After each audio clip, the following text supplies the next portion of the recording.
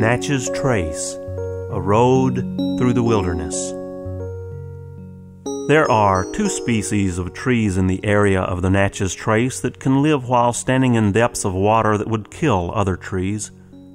These 2 species are the water tupelo and the bald cypress.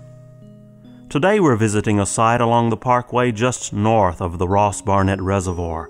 It's called Cypress Swamp. There you'll find a 20-minute nature trail with a boardwalk to carry you across this swamp where the water tupelo and bald cypress live. The Pearl River used to flow through the channel where the cypress and water tupelo now grow, but the river changed its course many years ago and left the channel as a backwater and a swamp.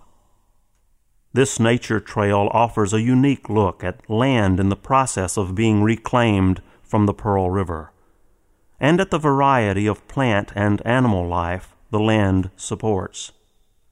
The first section of the trail to the left of the parking area is a boardwalk across the center of the swamp. At the end of this loop trail, off to the right of the parking lot, you'll find a bench to sit and peacefully watch and listen to the nature of this area.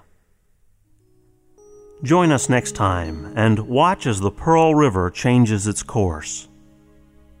For Natchez Trace, a road through the wilderness, I'm Frank Thomas.